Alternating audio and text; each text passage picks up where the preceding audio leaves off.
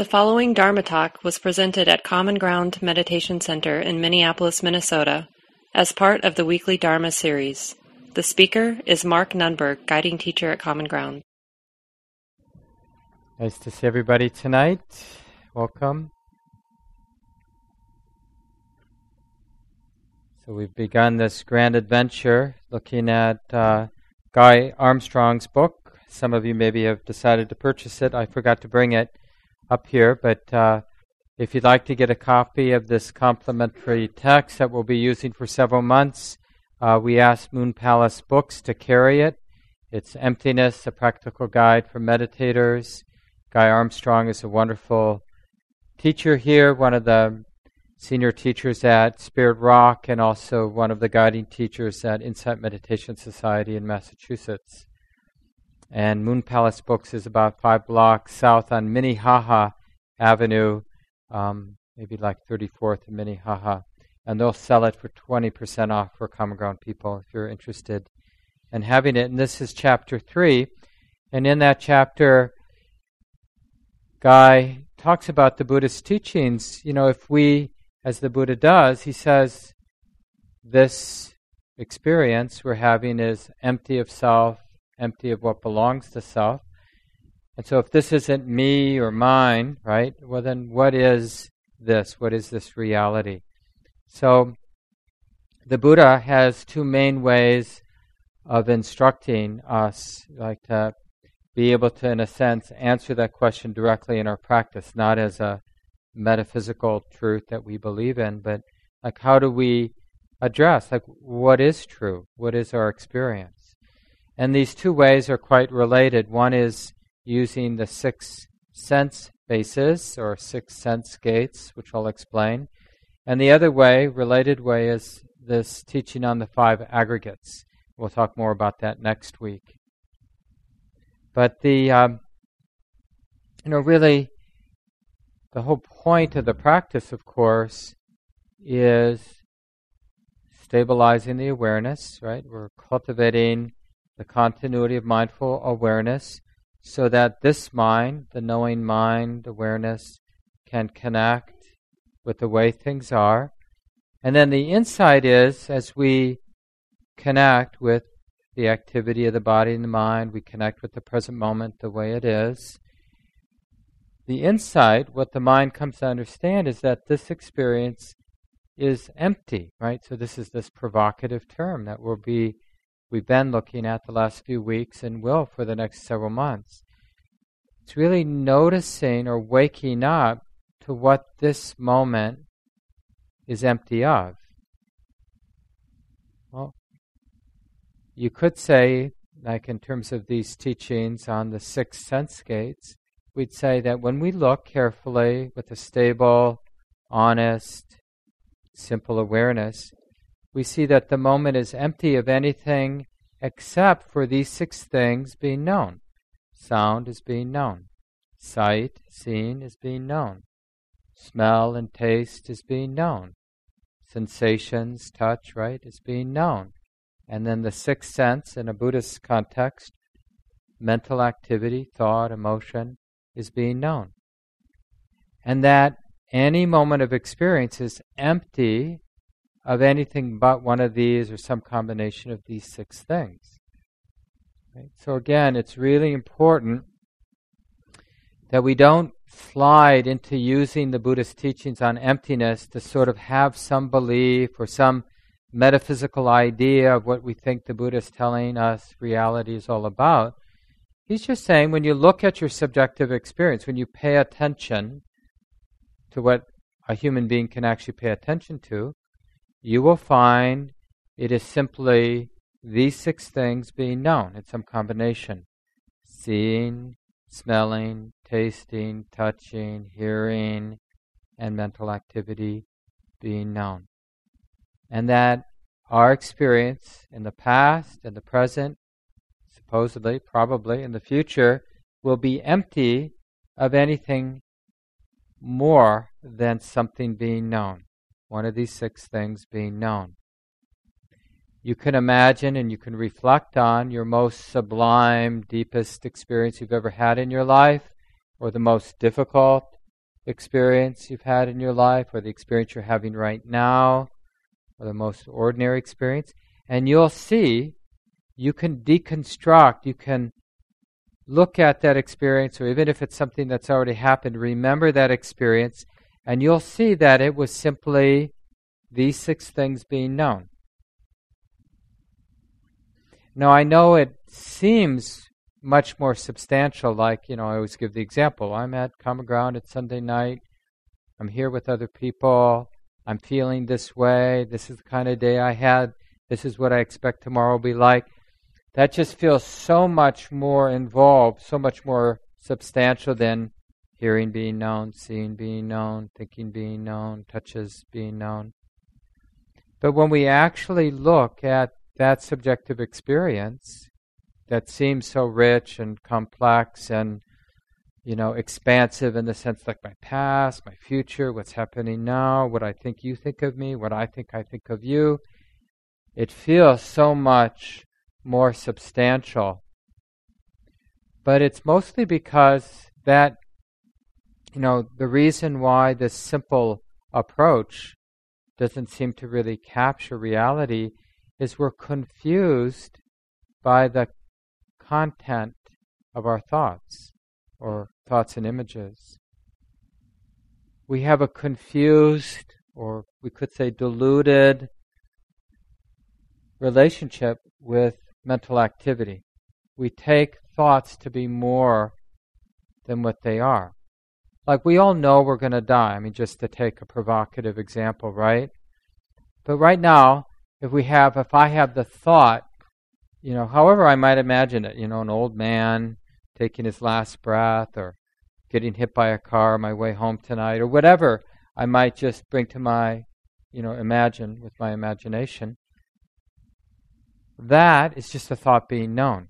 It has nothing to do with mortality in a direct and immediate sense, right? It's a thought about mortality, a thought about dying, right?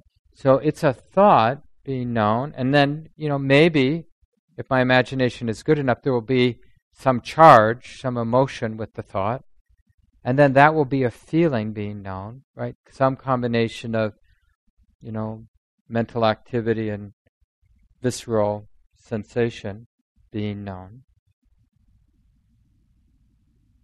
But it seems like when I think about my death, like there's a me who's going to die. It seems really substantial. Or there was a me who was born, in 1958 and did this and then did that and had this experience, which are thoughts being known, thoughts being known, thoughts being known, emotions being felt. So the past exists as a thought being known. The future exists as a thought being known. And of course, if there's any emotional charge with thoughts about the past and thoughts about the future, that's a feeling being known here and now. Thoughts about people we're in relationship to or things we care about. What gives our life a lot of depth and substance, and of course, most importantly, a lot of psychic weight, entanglements, right, is because we're confused about our thoughts. We presume there's more here in the moment than is here. And that when we do the 2 things that the Buddha suggests, first thing we do is we train the mind to be stable, the awareness in the mind to be stable, to be clear, to be non-judging, to be alert and relaxed, right? This is our mindful awareness practice. We're basically developing this instrument or this mental muscle to be able to be steadily aware in this clear and non-judging way, unflappable, unshakable way. And then we use that awareness to basically observe the activity of the mind and body, or to observe the present moment. And then when we do that, the only way we do that, what always happens when we're being mindfully aware is something's being known. right? There's that reflective knowing, okay, in this moment this is being known. This is being recognized. It's like this now this, now this, now it feels like this, and now this, right? So the mind is comprehending moment by moment. And in that comprehension, it's really getting, you know what? It's pretty simple. Turns out it's just these 6 things being known. It's never more complicated, never more substantial, never more than that. It's empty of anything beyond that. And as that dawns on the mind, we call that insight, because it's shocking. Because of our misunderstanding of thought and the stories our thoughts construct, we have these very elaborate ideas about what this is, who I am, what reality is. Because it's much more about the thoughts, the content of our thoughts, than about the actuality, which is something is being known. Something is being known, something is being known. Now, this is something that we have to practice and check out in order to understand how shockingly, surprisingly transforming it is to realize the underlying nature. It's always been this way. It's not like we wake up to something new. We just, in this practice of developing the stability of awareness and then turning that awareness to the tracking of present moment experience. So that means the mind, the awareness in the mind, is opening in a way that isn't being confused by the language, by the thoughts we have. So you could say it's connecting with the present moment in a way that's not mediated by our thoughts about things. The thoughts may be there, but we're not confused by our thoughts. Like you can have this experience right now. You can be here listening to me, seeing, feeling your body. And you can be here and be confused, or your experience being molded, shaped by your thoughts, the story you have about what's happening.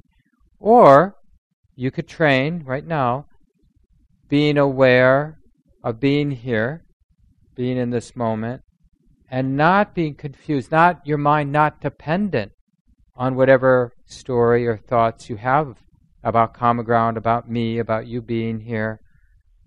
Right? Do we need our thoughts about this moment in order to be intimate with the moment? Like, do I need my thoughts about how I think this talk is going? Or do I need my thoughts about who I think you are and whether you're doing a good job listening? Or my thoughts about anything, like whether the Buddha knew what he was talking about? We don't actually need our interpretation, our narration, our thoughts about things to be a human being and to do whatever's next to do in our lives. We think like we would suddenly forget how to be a human being if we didn't have some ongoing narration. But when we actually check it out, the narration, the story, the thoughts we have about things, they can recede into the background and we become more functional as a human being, not less functional. And of course, if we're going to have a conversation with someone, we need language, we need stories. That's sort of what we swap when we're interacting with people. It's not we lose that capacity to talk or use language. It's just we have a different relationship to that internal, that what we call thinking or mental constructions with image and thought. Right? And this is really the essence of the Buddhist teachings on emptiness, is to train the mind to be mindfully aware in this continuous way, at least for periods of time, of course. We have a lot of habit energy around distractedness, like being lost in thought. So we need a lot of patience, right? It's not like just because we want to be mindfully aware, we're going to be mindfully aware. We might in a moment or for a few moments before something trips us up and we're back mostly in our thoughts about things. It doesn't mean we're not aware of seeing as being known or hearing as being known or touches are being known, but we're very quickly in our mental interpretation of the touch or the sight or the sound, or even our mental interpretation of our thought. We have a thought, and then we think about having that thought, right?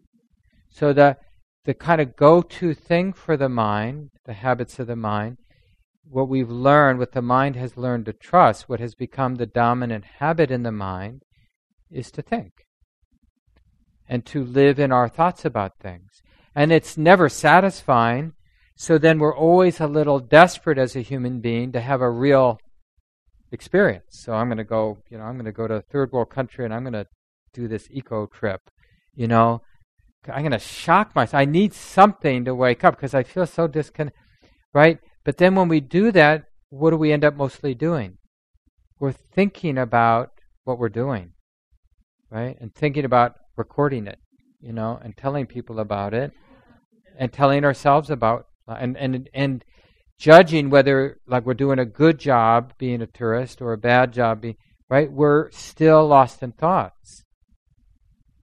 So we don't break the habit by doing something special, bungee jumping. I mean, there may be a few seconds when the experience is so intense, if bungee jumping is your thing, that you're not lost in thought. But then for hours and hours, days, months, all you want to do is tell people about your bungee jumping, and think about how you're going to tell them about your bungee jumping, right? And think about the next place you're going to jump off of, or whatever it is, whether it's collecting kitchen utensils or watching interesting programs on TV or reading interesting books or being a political activist. Generally, most of the strategies we take up in life end up just being more thoughts about things. So this practice, do whatever you're going to do, but this practice is changing how we do those things. So maybe your deal is you're going to wash dishes or you're going to be that eco-tourist. But practice doing it in this way that deconstructs experience into something being known. And if that force of that habit to think about things, to narrate your life to yourself, kicks in, as it will, then practice observing that, knowing that as thinking is being known.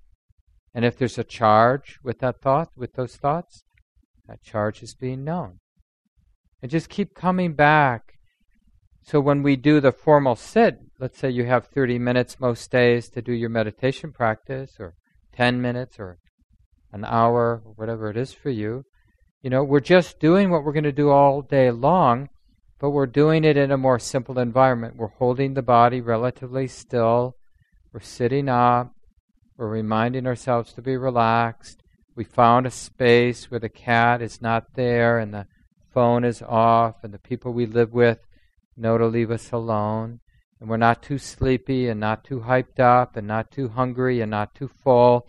So we've chosen a time of the day that works well enough.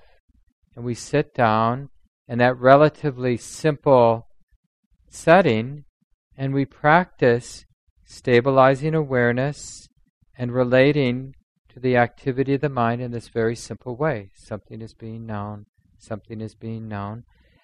In order to have the insight that this is empty of everything except something being known.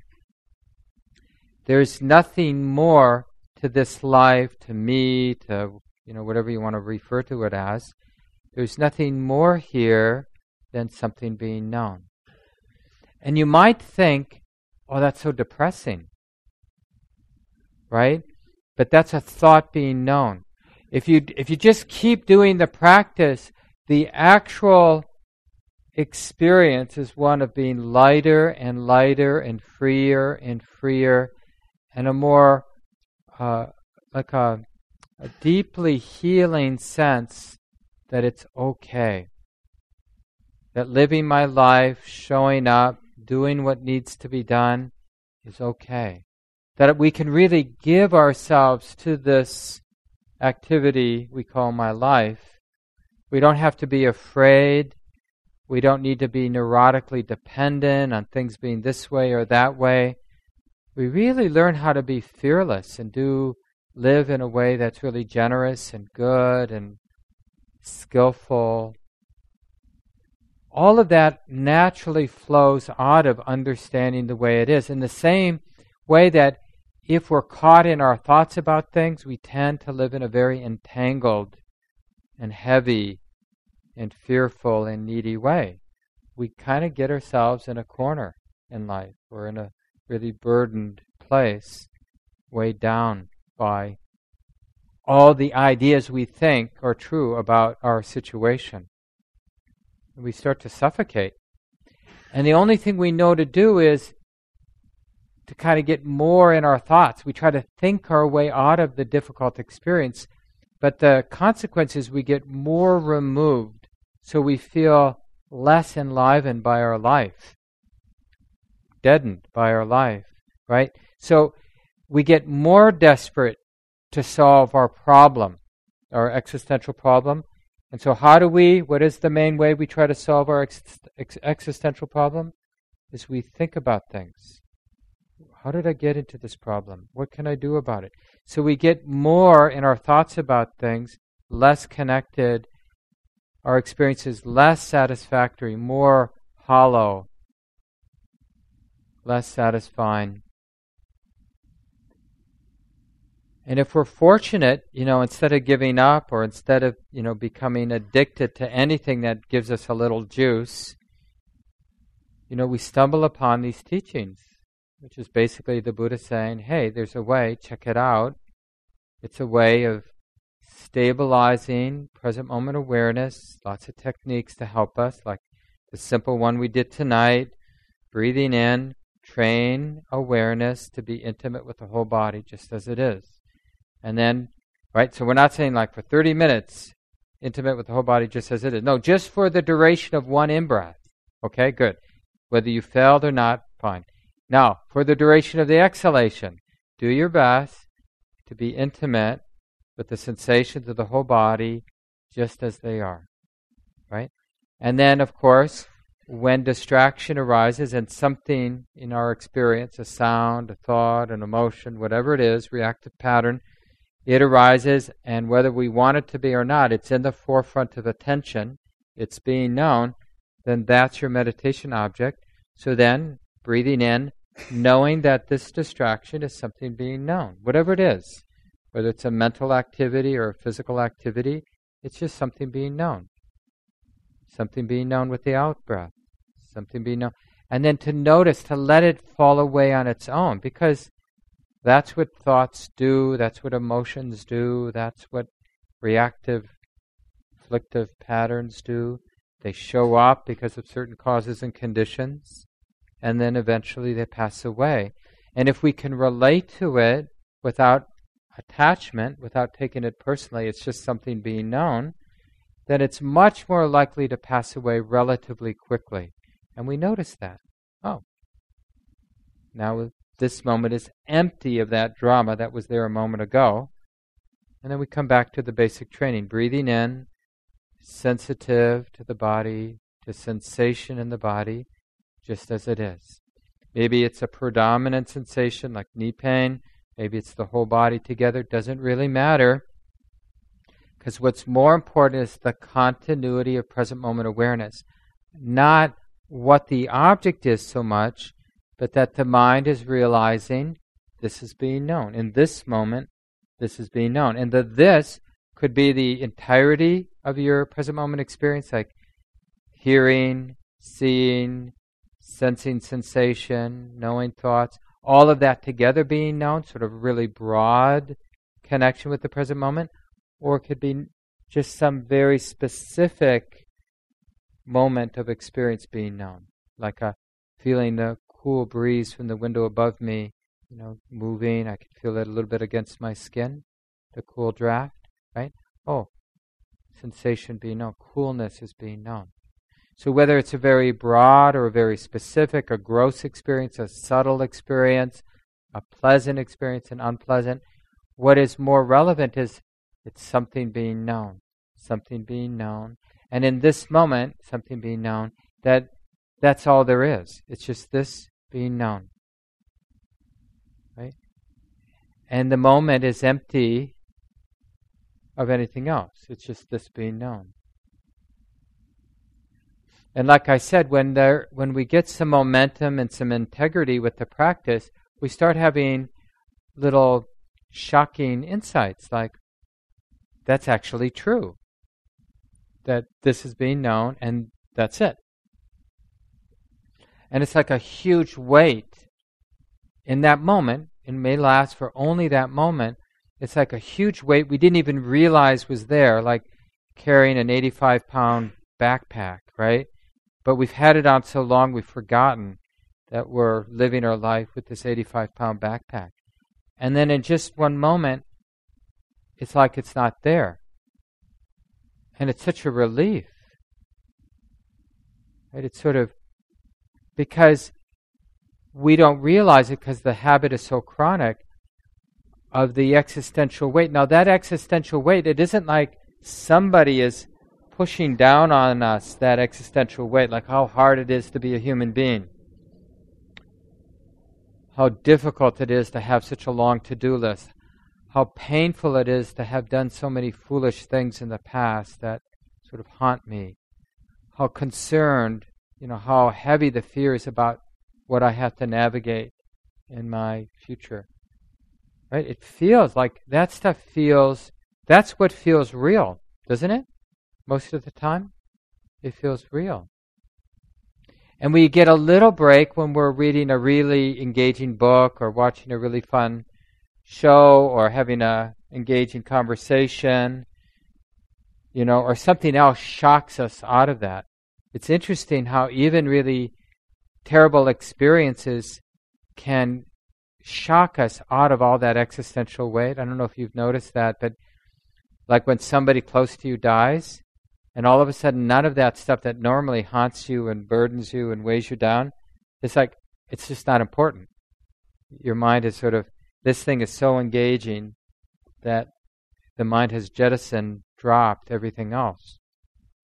But then, we figure out how to be a neurotic human being again, and we pick it all back up. Load the backpack. Oh yeah, this feels familiar. And we go on with our lives. Or, instead of waiting for something to shock us out of our sort of deluded sense of carrying the weight of the world on our shoulders, or we can train in these teachings that the Buddha offered, cultivating the continuity of present moment awareness, taking that continuity of present moment awareness, turning the mind, the awareness back on the mind, on the present moment experience, tracking it in this very particular way. Oh, okay, this is being known, this is being known. And you can use the 6 sense gates. It's a simple way, one way, and I'll talk about another way next week, to train your mind.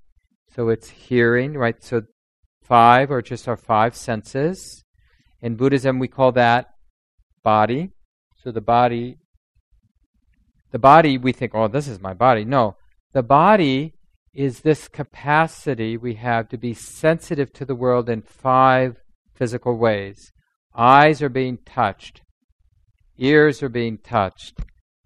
Skin is being touched, right? Tongue is being touched. Nose is being touched with sensuality, with sense experience, right? So that's why these are called body. And then the mind is being touched in an internal process, thinking, or just the movement of mind, the movement of mental activity. On one end, you have kind of more of an emotional movement that can be known. At another end, maybe more abstract, like an image or a thought in terms of language can move in the mind, right? But clearly, that activity of mind is also known, just in the same way that sound is known, or sight is known, or smell, taste, and touch is known. And so, when you stabilize your awareness, you come into your sitting posture. Of course, you want to do it all day long, but you specifically train during your formal meditation time. And then, like doing what we did earlier, breathing in, sensitive to the whole body. So that's sensation being known. And whether that sensation is the sensation of the whole body together or a particular sensation of the body that tends to be in that moment predominant, kind of coming into the forefront of attention, okay, sensation is being known. It may be painful, may be pleasant, may be neutral, may be subtle, may be gross. But the important thing is just, in this moment, it's just this sensation being known. And then if something strong, what we would call a distraction, because it's not your basic training ground, aware of the whole body as you breathe in, aware of the whole body as you breathe out, it's not really a distraction, because now it's your meditation object. Because it's predominant, because it's sort of grabbed the attention anyway, then okay, thinking is being known. And maybe it's a very particular kind of thinking. Planning mind is being known, or worry is being known, or fantasizing is being known. Future, thinking about the future is being known. Thinking about the past, memory is being known. But whatever it is, the important thing is, it's just something being known. And this moment is empty of anything else. It's just this, being known. So we're really tuning into the simplicity of the moment. We're not trying to make something happen. We're trying to see how, moment by moment, how simple it is. This existential situation of being a sensitive being. It's just something being known. And in that way, we're noticing what it's like to be aware when the experience isn't mediated by all our stories, by the content of our stories, by the meaning the stories seem to bring to the present moment. Right? We're getting some space, some freedom from that, and we're seeing things in a more direct, immediate, and simple way. And we're letting that have its effect on the mind. It changes how the mind understands. And in particular, it changes how the mind relates to thought. That's really what we're transforming. How the mind relates to its mental activity. It's so nice. We don't have to stop thinking, which would be dysfunctional, right? To not be able to think would be very problematic. We're just changing how the mind relates to thought. And that's what we call wisdom. Ignorance is believing our thoughts as the truth. Right? I don't know about you, but thoughts, first of all, a lot of my thoughts aren't very skillful, so to take them as true is definitely problematic. But all of my thoughts are just thoughts. Like, I'm at common ground. That's a thought. But that thought is not the direct and immediate experience of being here. You see the difference? Or like, I'm married. That's a thought. And see, that thought can dominate my mind. But that's not actually the very dynamic experience of living with another human being, getting along with another human being, having a sexual relationship with a human being, navigating power dynamics with a human being, observing how my cultural conditioning expresses itself in a relationship with another human being, right? That experience is very different than the idea I'm married, right? So thoughts are just thoughts. It's the thought, whatever the thought we have about you or your life or the people you're around, doesn't really have much to do with your direct experiencing of your life, the immediacy of experiencing your life. And so we're really shifting the balance where the thoughts, have a functional role to play, especially like when we're interacting with others. We need language, we need the shared stories. That's how we build community and culture, shared stories. But within our subjective experience, they're often diluting because they tend to substitute for a more direct, immediate, and simple way of being that is liberating and conducive of all the wholesome qualities like fearlessness and an authentic love, right? Because, love isn't an idea. Love is an experience of no boundary, no separation. That's what love is. What separates us from our own life and from others? Our thoughts. Like, I don't know you. Like, whatever that thought is, it separates us. Or you're this way. This is who you are. I know who you are. You're this. You're Mary. You're like this. And that idea immediately, in my direct subjective experience of being with another human being, any fixed idea I have about you is a separation. Because the only way we can meet is when it's in that simplicity of the mind not being confused by any thoughts that might be showing up, any fixed views. Then we can be in the moment, in the interaction, whatever that is. Seeing, hearing, smelling, tasting, touching, and the movement of mental activity. All of that in motion, all those things move. Sights move, sounds move, sensations are always moving, smells and tastes to some degree are moving, and thoughts or mental activity, it's moving. It's a very wild, unfixed thing, life, interactions with other people, everything. It's just wild and alive. But that's not how we experience life, because what are we? It's only our thoughts about things that make life feel static and fixed. It's the identification the mind has with its thoughts about things.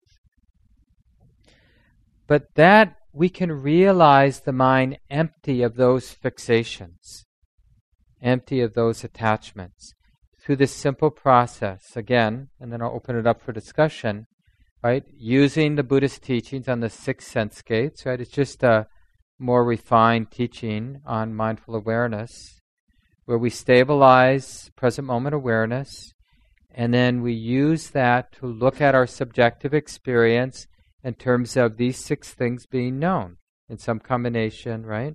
Hearing, smelling, tasting, touching, seeing, being known, mental activity being known, training the mind. And so if you get lost in your practice, then what's the mind knowing? Just ask that question. So what's the mind knowing now? What's being known? Oh, this is being known. This is the predominant experience. Seeing is being known, or hearing is being known, or feeling sensation is being known. Sensation is being known. Thinking is being known. Emotion is being known. It's so easy to start over. Don't try to get back somewhere. Like when you've been distracted for a while, you've been lost in thought, and then mindfulness is there and you recognize you've been lost in thought, then just realize, okay, this is being known. I don't need to judge myself. I don't need to be frustrated, because it's already something is being known. But if frustration does arise, or some judgment like, oh, I shouldn't have been lost in thought, if that does arise because of habit, then just notice, okay, judging is being known. So in this sense, mindfulness doesn't care what's coming and going. All that matters is there enough wisdom to recognize, enough faith in this perspective the Buddha is offering us to recognize, oh yeah, this is being known. It's really that simple. And you don't even need to try to see that it's empty of everything else, because that will just dawn naturally on the mind. If you just stick with the practice, this is being known, really keep it simple, keep it relaxed, this is being known, this is being known. Remind yourself, like if it's confusing, well, it's got to be one of these 6 things. And usually when we're doing formal meditation, it's not smell or taste. They're generally not the predominant experience, right, when we're sitting. So, seeing, and, if our eyes are closed, sometimes mental images are pretty strong as a predominant as experience. But, usually it's sensation, thought, sensation, hearing, or thought being known, right? So that's pretty easy to recognize. Oh yeah, this being known.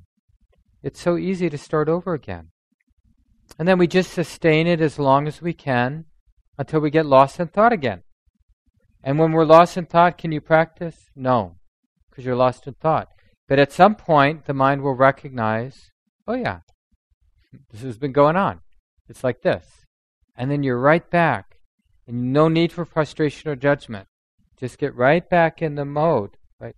Oh yeah, I don't quite get what the Buddha's pointing to, but it makes a lot of sense for the mind to train itself to be intimate in this very simple way. This is being known. This is being known. How could that be harmful? How could that be counterproductive? To be able to track present moment experience.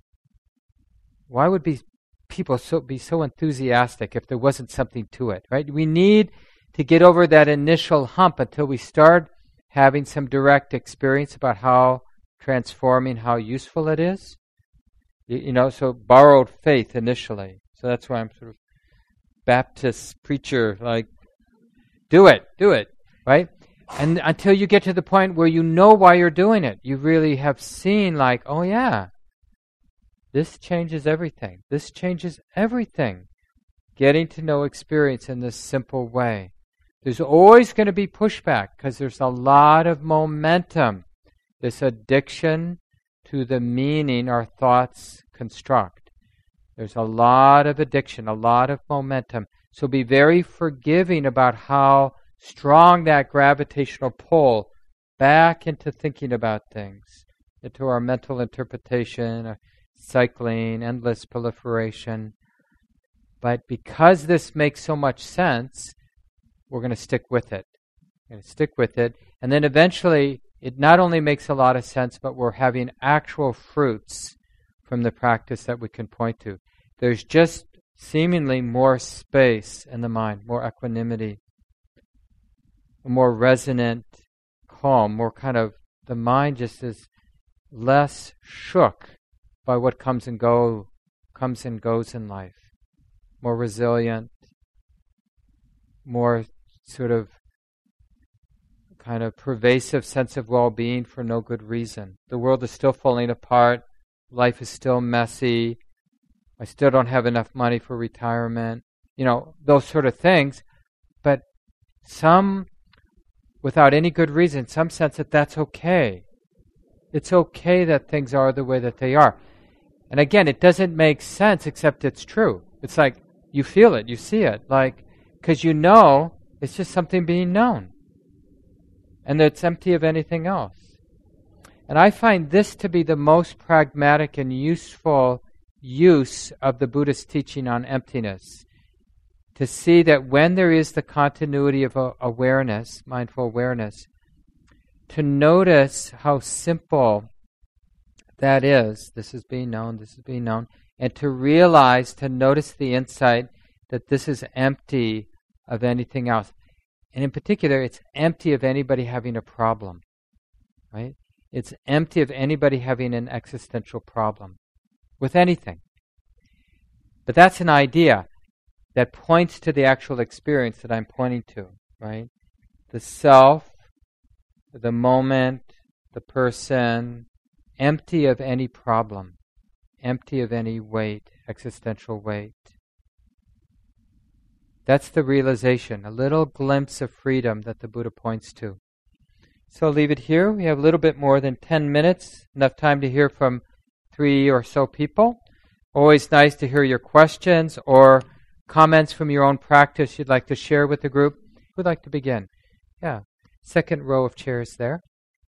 Hi, my name's Mary Laurel, and I guess my question is, so what if things that are being known are similar a lot of times? Like, for instance, I guess they'd be judging things being known, like that wasn't very skillful, Mary Laurel. If you did this a different way, maybe you learned. Kind of like the sense of how you might learn to be better at what you're doing. So it's mainly in with other human beings, something comes that's known. That wasn't a very skillful thing to do. And if you keep hearing the same things being known all the time, what you do with those, do you think about them or just let them go or try to learn to do something differently? I'm just trying to figure out, maybe that's too much thinking, I know, but but I feel like I've always been taught that's how you learn, is you contemplate the things that are being known and then you say, oh, I should do something different. Thanks.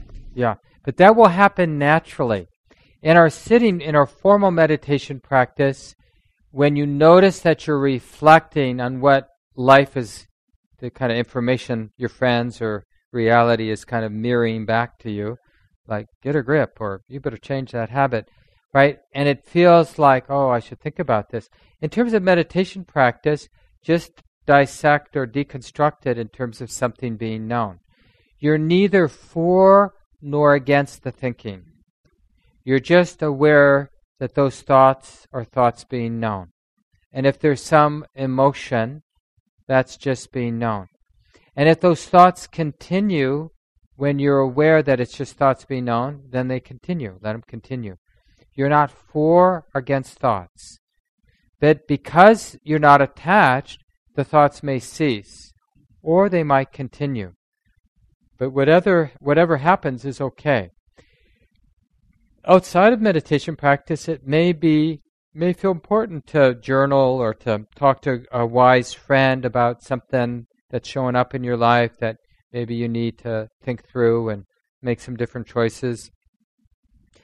So you might not as easily have the continuity of awareness with that kind of verbal activity going on, but every once in a while, if your mindfulness has enough momentum, there'll be like a little punctuation where even though you might be deep in conversation with a friend about something that's really intense and important in your life, you might just have a little moment of realizing all of this self-importance here, all of the significance about what we're talking about is just something being known.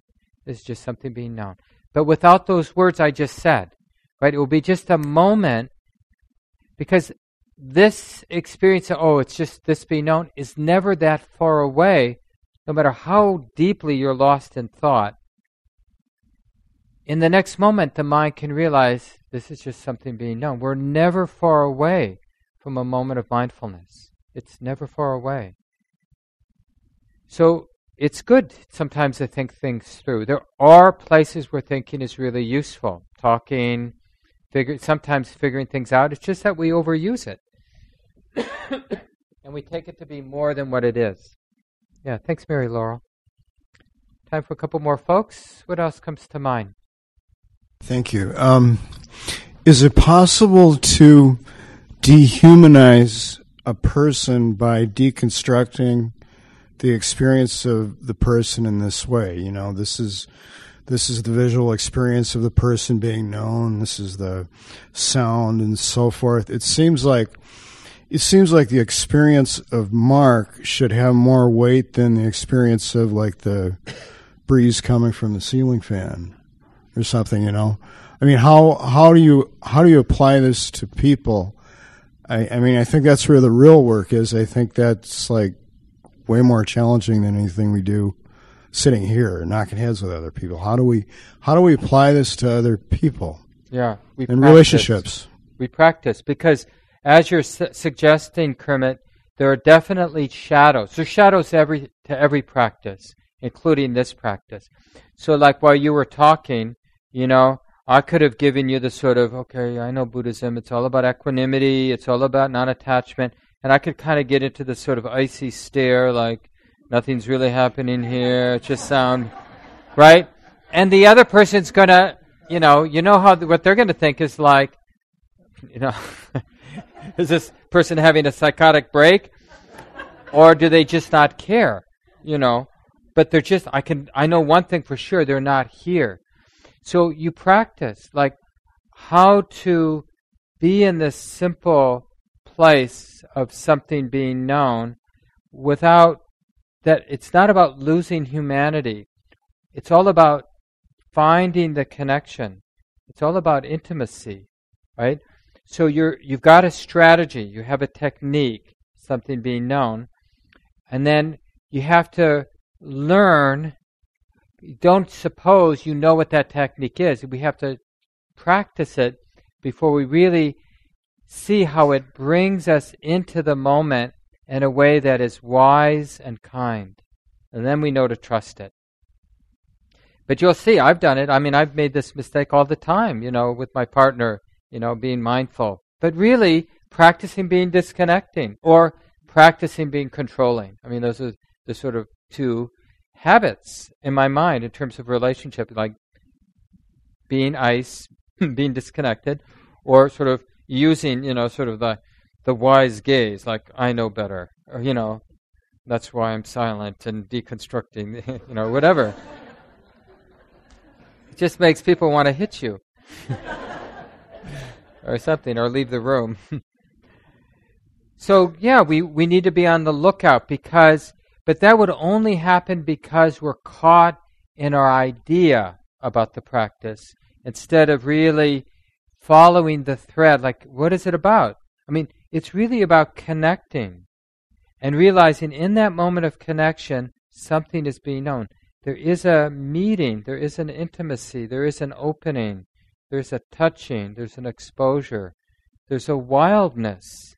Because what is being known is a very alive thing. The present moment as an actual experience is very alive. It's not a static thing, a noun. Yeah, thanks, Kermit. I think my question is kind of related to that one. So you said a reactive pattern is just something being known and you can let it fall away.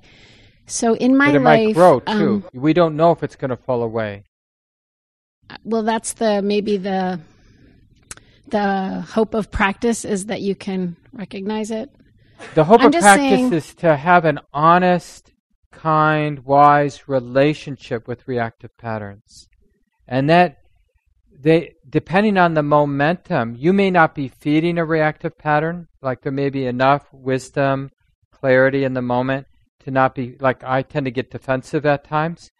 Sometimes I see the defensiveness pretty clearly, but the defensiveness has momentum. So even though I may not be feeding it much, or maybe even in moments not feeding it at all, but the momentum from the past may keep the feeling of defensiveness there showing up for a while.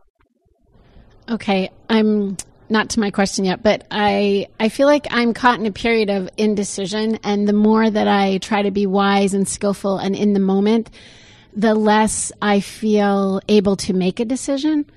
And I don't know, as I practice more and more, I feel like I'm becoming more and more passive. And I don't know if that's fair to the relationships around me or not, but I can't seem to make an important decision about an important relationship that I have. And the more befuddled I get, the more I try to be in the moment, the less I know what to do. I just live in the moment. Mm-hmm. Do you have any thoughts about how Buddhists make decisions? Why wouldn't that be a decision? Why would what? Whatever you're doing, why call that indecision? Why can't you call that a decision? Okay. Do you know what I mean? Yeah, a decision like to you stay don't like where the I am decision you're in the making. moment. Why don't you like the decision you're making? And who are you to know that there's a better decision than the decision you're making? And if you were clear that there was a better decision, why hasn't that unfolded? Right. One thing I did read that said that if you can be in the moment long enough to let fear down, you will know exactly what to do. Do you think that's true? Well, it depends what you mean by you'll know exactly what to do. It's like, there's a great line, I shared it recently, in Sharon Salzberg's book, Faith, but she tells the story often, or at least she used to, about when she was a young sophomore, I think, in college, maybe even a freshman, and she started college really young, so I think she was just 17, and she had decided to take the next year off and go to India to learn to meditate, and it just so happens, she was at State University of Buffalo in New York, State University of New York, Buffalo. And just so happens that Trungpa Rinpoche, a very well-known Tibetan teacher in the 60s and 70s and maybe even into the 80s, and very controversial teacher, he was doing a tour. And so and he didn't really give a lecture, he just answered questions. And so people wrote questions down, he had a pile, and Sharon's turned out to be the first question. And so he reads it, and it says, I'm going to take the year off and go to India, and who should I study with? So she's asking Trungpa Rinpoche, who should I study with in India? And he gives this great answer. He says, and this sort of thing, it's best to trust the pretense of chance, right? So we think, like, I've got to choose.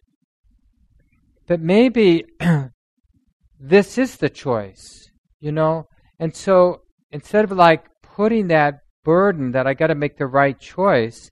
We could be just more curious about, like, well, what choices are being made? What choices are being... It will be interesting to see what choices made. Like if something is still in front of us. Well, that's interesting. There's this fork in the road coming up. I'm either going to do this or not. And it will be interesting, because it actually will be interesting to see what choice is made. And to really get to the place that, this very sincere place that I don't want to cause harm for myself or others. Right? And I would like the choice to be something that leads to more freedom for myself and others. But quite honestly, I don't know what that choice should be. Yeah. Thanks. We have to leave it here, Andy. Maybe we can connect afterwards. But let's just take a few seconds and let go of the words. Just enough time to take a couple breaths together.